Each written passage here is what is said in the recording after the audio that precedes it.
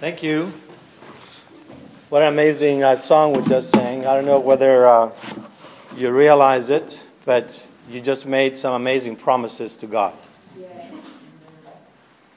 What we're doing this season of Palm Sunday and the Holy Week is to actually look at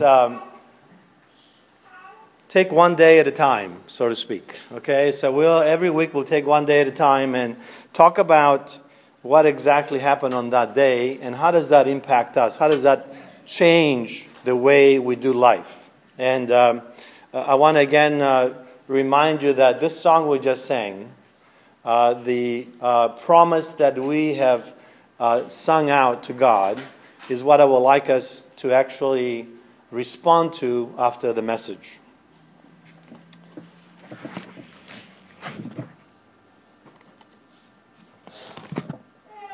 Glorious, now behold him rise.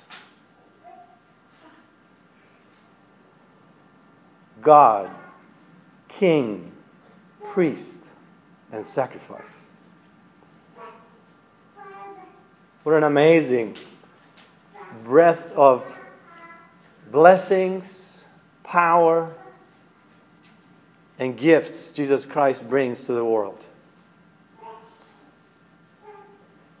But there is a poignant side to his story. There's, even in the midst of the clamoring of all the crowds in Jerusalem on that day, even in the midst of Hosanna, Hosanna, even in the midst of, this is our King, this is the Messiah, this is the one that we expected, even in the midst of that, people really did not understand.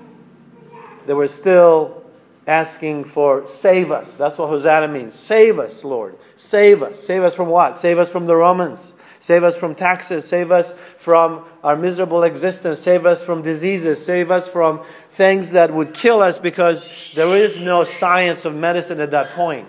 If you get sick, you're done for. If you're blind, you're going to stay blind. So it's very difficult for us to get into our shoes of that first century Jewish community, the people that lived under that oppression, the people that lived under that law of Moses, and then have this breath of fresh air come, this Messiah from Nazareth, of all places, to come and really speak to the people. He wasn't looking for the aristocracy. He wasn't looking for the VIPs. He wasn't looking for the kings and the emperors and those who ran the business of a nation and an empire. He was looking for those who were lowly in heart. He was looking for those who were suffering under the yoke of slavery to sin, not necessarily slavery to Caesar.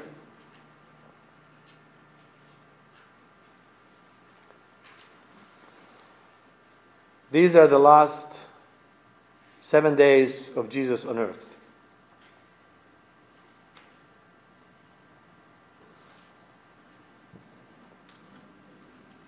As the hymn that we just sung tells us, see him rise.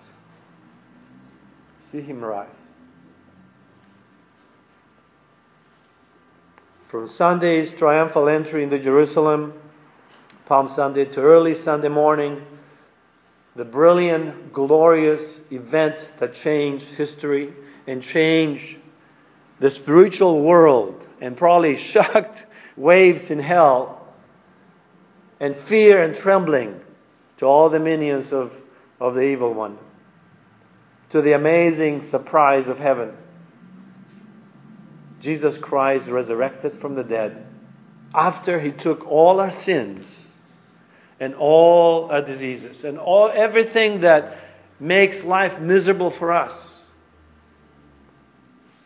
and nailed him on the cross, and paid with his own perfect soul and spirit, that we may have life, that we may have forgiveness, that we may have power over all these things. Early Sunday morning, this final week of Christ here on earth is of such importance that All four Gospels talk about it. And it's not like one talks about one aspect and the other talks about the other aspect. I know that theologians try to, to divide and conquer, so to speak, of the different Gospels, the different idea of what happened exactly and what was Jesus about and which part of Jesus' ministry and character do they look at. They actually look pretty much the same. Pretty much the same. This Sunday morning I'm using more the Gospel of John because he gives us the background that helps us make sense of what happened. There's a lot of things going on that Palm Sunday. There's a lot of things going on because God has actually choreographed the whole thing thousands of years before. We have to go to Zechariah chapter 9. This is where, the exactness of this parade, the understanding of what's going on and all this is just, they're all brought out. And it's written out, is a script 700 years before. Actually, not 700. It was more like 400, 500 years before. Zechariah is one of the latest prophets in the Old Testament. Zechariah prophesied of Palm Sunday, the first day of the week that we are checking out this morning. Zechariah 9 and 9:10 says, "Rejoice greatly, O daughter of Zion. Shout, O daughter of Jerusalem. See, your king comes to you, righteous and having salvation, gentle and riding on a donkey, on a colt, the foal of a donkey. I will take away the chariots from Ephraim and the war horses from Jerusalem, and the battle bow will be broken." How many times have the people of God been conquered and enslaved and maltreated by hordes of armies that have come from the great river, going up Euphrates, down into Syria, Lebanon, and then down into the homeland of Israel. And here Zechariah is saying that there will be a day when all the clamoring of horses and the parading armies that come and destroy your peace and take away your young men and women and take away all that you have worked for and enslave you, it's going to go away. There's going to be a day when God will come and will conquer. He'll be the conqueror. He will be your salvation. He will proclaim peace to the nations. His rule will extend from sea to sea. Can you imagine? Could they understand what he was talking about? We already are living that reality. The kingdom of God is from sea to sea. There is no place on earth that there is no Christianity, that there is no people that love and worship Jesus. This is an amazing thing. There's about 7 billion people that live on this planet. And of those, if I'm not mistaken, about 5 billion are Christians. Some degree of Christianity. It may not be exactly the Christianity that we practice, but the majority of people on this earth have got the message. The majority of people on this earth have the Bible in front of them and they're reading it and they try to conform to what Christ wants for them.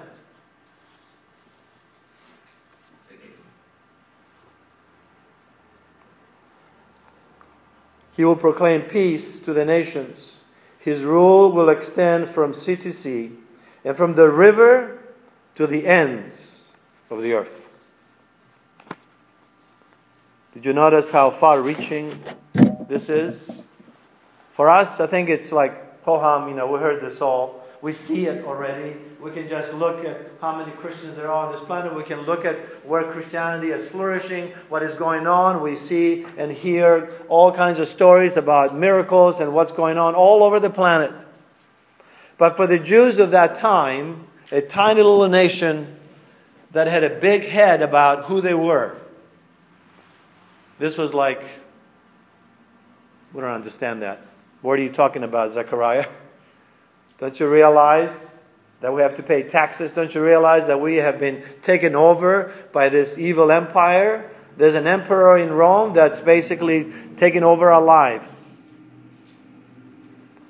And the people of God that are not supposed to be subjugated by anybody, not supposed to be slaves, not supposed to be under anybody else's rule, other than God Himself, those people are now under somebody else's rule. What has happened to us? And I want to get back to Pasadena because I want to make sure that you're getting the story here, because as we participate in this Palm Sunday, we need to understand that we do the same exact thing. Yeah, we may not have the big heads of the Jews because they were the chosen people of God. They had a genealogy that started from the first man, Adam and Eve, all the way to that day that Jesus walked into Jerusalem. They knew exactly who they were. They could recite the Old Testament. They could recite their own genealogy. We have the genealogy of Jesus because of that. And because of that, they were very sure that they were God's people. They belonged to God. And God was for them and nobody else. The others had to basically take a ticket and wait. As far as they were concerned, they were Jews. They were the progeny of God Himself. And they were the favorite people of God. And they had the scars to prove it. But here, Jesus is trying, for the last time, He's trying to get to the people of God and help them understand that they are wrong in so many ways.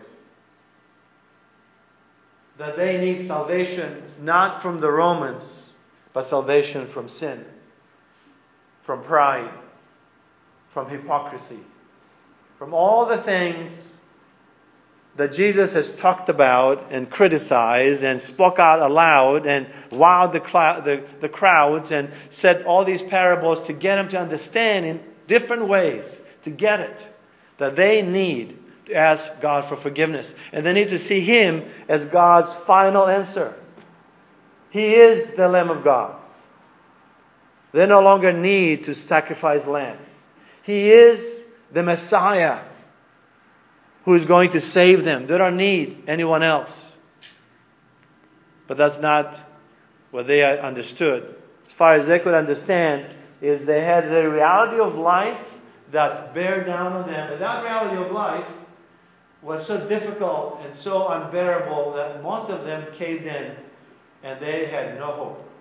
Most of them just went around with their head down saying, oh my God, oh woe is me. Oy vey, as they say today. My question to you this morning is, are you missing the big picture yourself? Do you understand that God is for you? All that we read in the Old Testament and the New Testament makes that big impression that God is for us. If God is for us, then who can be against us? And you know the rest of it, Paul writes it so eloquently in Romans. So my appeal to you this morning is that you will forget all your troubles, forget all your cares. You come to downtown Jerusalem and look what's going on. And then take a lesson this morning about what you and I do all the time. We do the same thing all the time. We don't see Jesus Christ parading in the street. We don't see Him being part of our home. We don't see Him visiting our home like He visited the home of Lazarus, his friend. And what Jesus Christ does, if you notice, the thing that I never noticed that before. John, in his gospel, gives us the details. He doesn't write about all the things that Jesus did, but he writes in detail what he actually writes on. And he says that when Jesus was away from Jerusalem before the Passover, he had gotten an instant, very important message from Martha. Martha sent a message to Jesus and said, Rabbi, your friend Lazarus is sick. Will you come? She believed. She believed that Jesus Christ could heal him because he had done so many other things. But there was a very close bond between Jesus and Lazarus. John, the disciple, tells us that he loved Martha and Mary and Lazarus. But what does Jesus do? He stays 2 more days. So what? He stays 2 more days. And his disciples are getting anxious. He's saying, oh, Jesus, what are you doing? He's saying, this is so that you may understand once and for all who I am. This is for your lesson. This is for you guys to understand that who I am in your life. You don't really get it. You just go through all this amazing experience of miracle after miracle and amazing teaching and all the stuff that you do, that you hear, but you don't get who I am.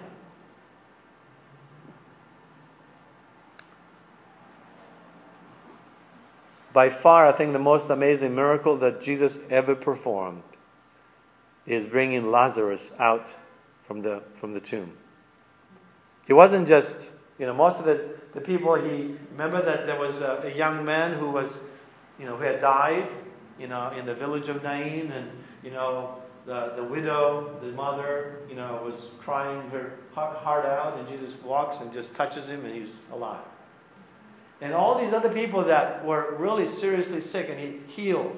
But having somebody die and be in the tomb not once, not 1 day, 2 days, 3 days, 4 days, and then come back to life, are you kidding me?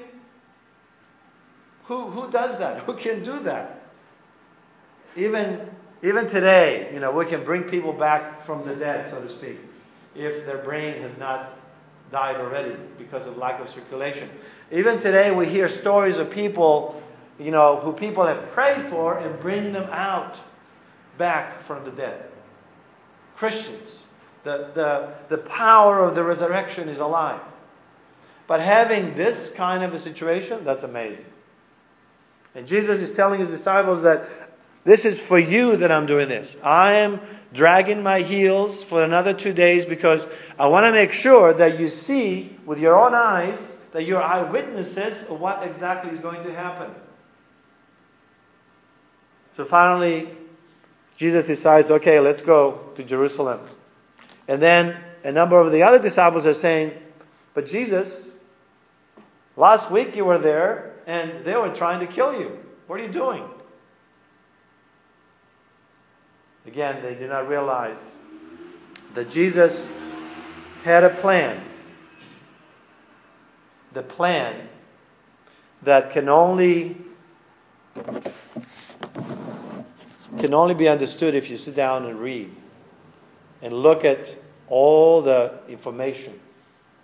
And the plan was that he wanted to make sure that there was no question about who he was, but also that there was no question that the leaders of the nation, the Pharisees and the Sadducees, the aristocracy, those who ran the business of religion in Jerusalem, that they needed to also be convinced that this man had to go. He was setting himself up for the sacrifice.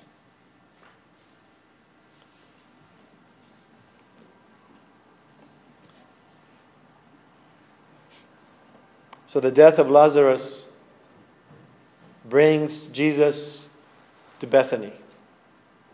And we all know the scene. He goes to the house. Martha hears that Jesus has come, and so she runs to the fields to go to the cemetery. And as Jesus walks, he meets her, and then she's crying. This is our nature, isn't it? Our creaturely nature. Jesus, if he were here, I know he would not have died. But then she's saying something remarkable. She's getting it. She's saying, but Jesus, I know, but even now, you can ask your Father in heaven, he will do whatever you ask. Wow. How many times have you been in that kind of situation? I mean, this is a horrible situation, right? Somebody is dead now 3-4 days. He's been buried. Everything has been done. People are coming just to say their respects. Oh, my condolences. I'm sorry that, he was such a good man and all this kind of stuff. And they're talking about it, and your heart is broken. He can never come back. Death is such an absolute. Psychologists talk about people that the fear that we have, all the fears that we have, they have one source. It's the fear of death. It's the fear of death.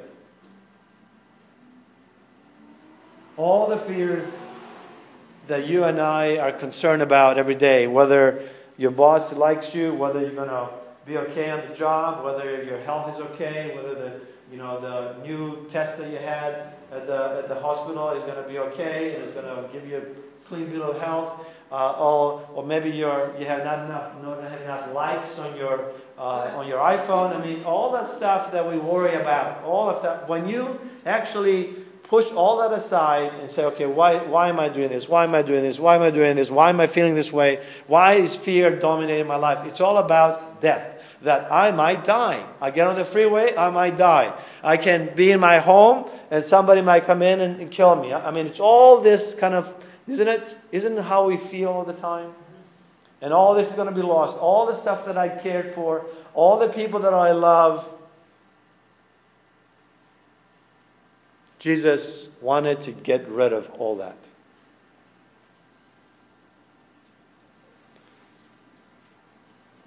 The most amazing miracle of all, bar the resurrection of Jesus himself.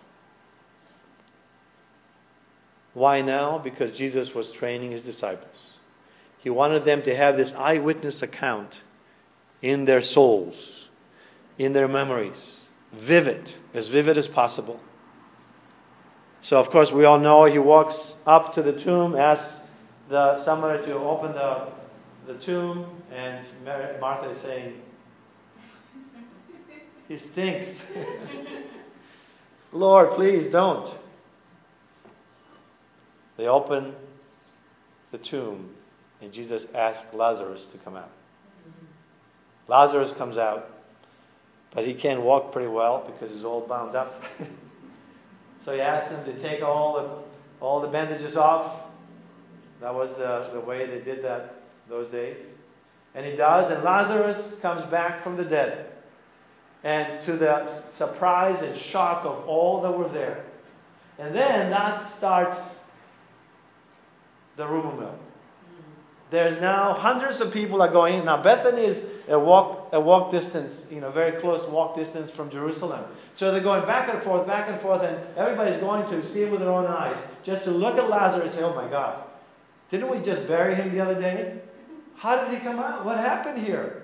Jesus of Nazareth, Jesus of Nazareth, Jesus of Nazareth. So now there's two reactions. One, there's fear from the people that are upset with Jesus because he doesn't go by their standards. These are the Pharisees, these are the Sadducees, the people that are in power, the people that are working well with the Romans and don't want any trouble. Those are the people that are doing well. They're not caring about anybody else who's not doing well because they have plenty of money, plenty of position, plenty of privilege, and life is great.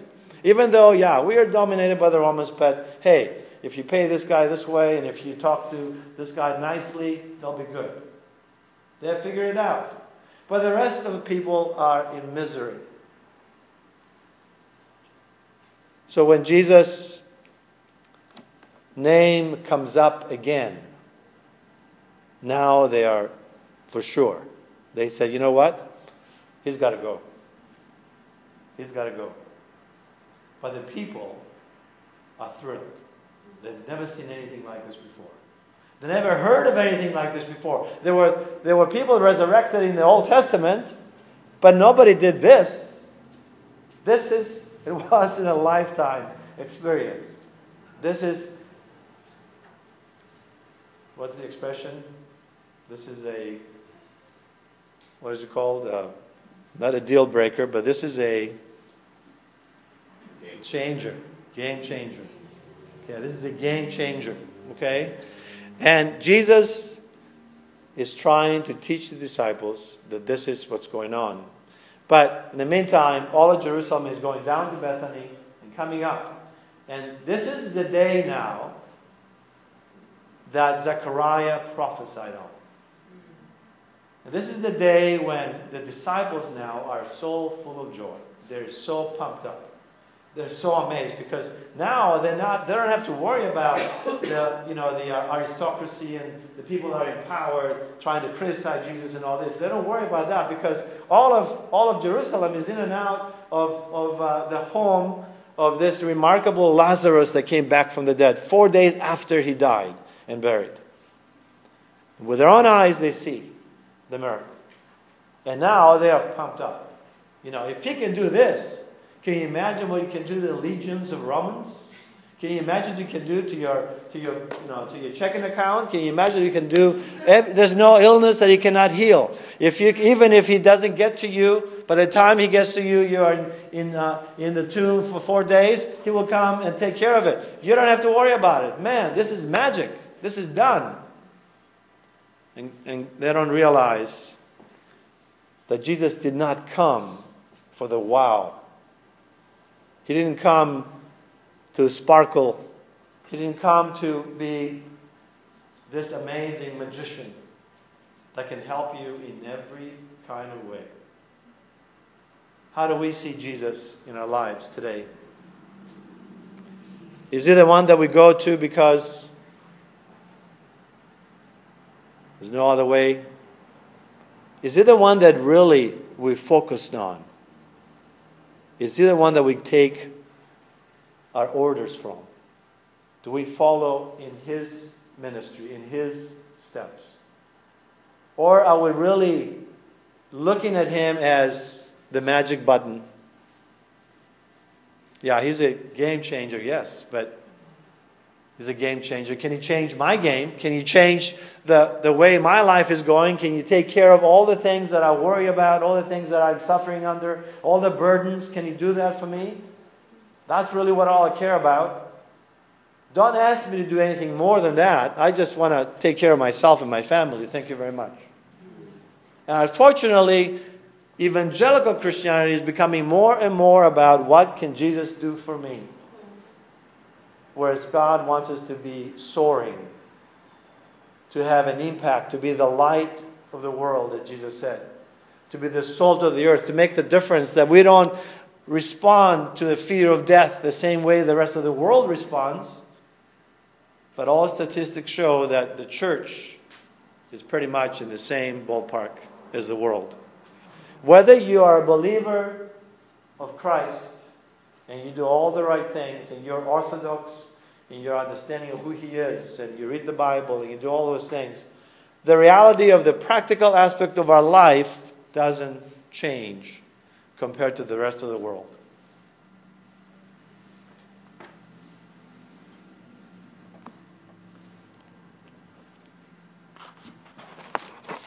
The death of Lazarus brought Jesus fame and brought him up to the eyes of those who wanted to get rid of him.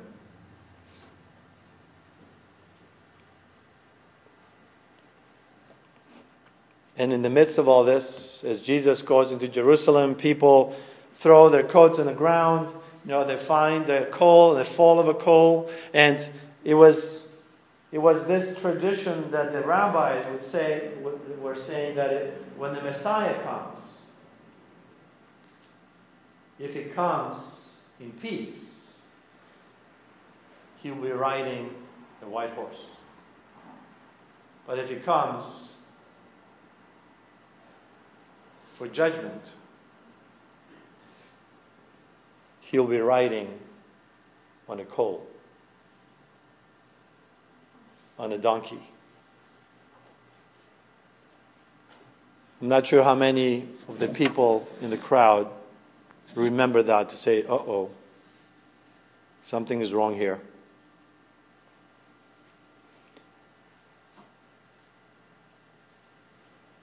People are excited. They have hope that God has not forgotten them. This Jesus can raise people from the dead who are set for life. Romans, taxes, illnesses, they're all gone. But what does this mean to you and me? I want to read the lyrics of a song that Michael Card has written, which really captures the whole thing. He captures not just the reality and the parade of what happens, but also the sadness of it.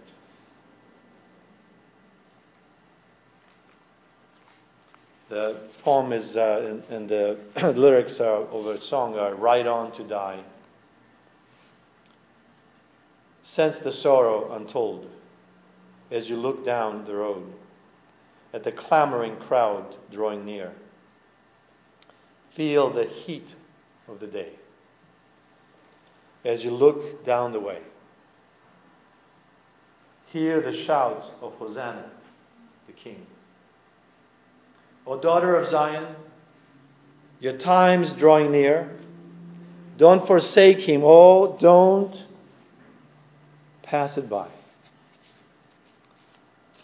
As the prophets had said, on the fall of a donkey, passing by you, he rides on to die.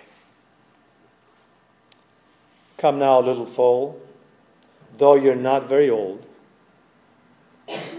come and bear your first burden bravely.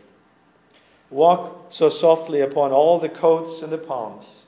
Bear the one on your back, oh so gently.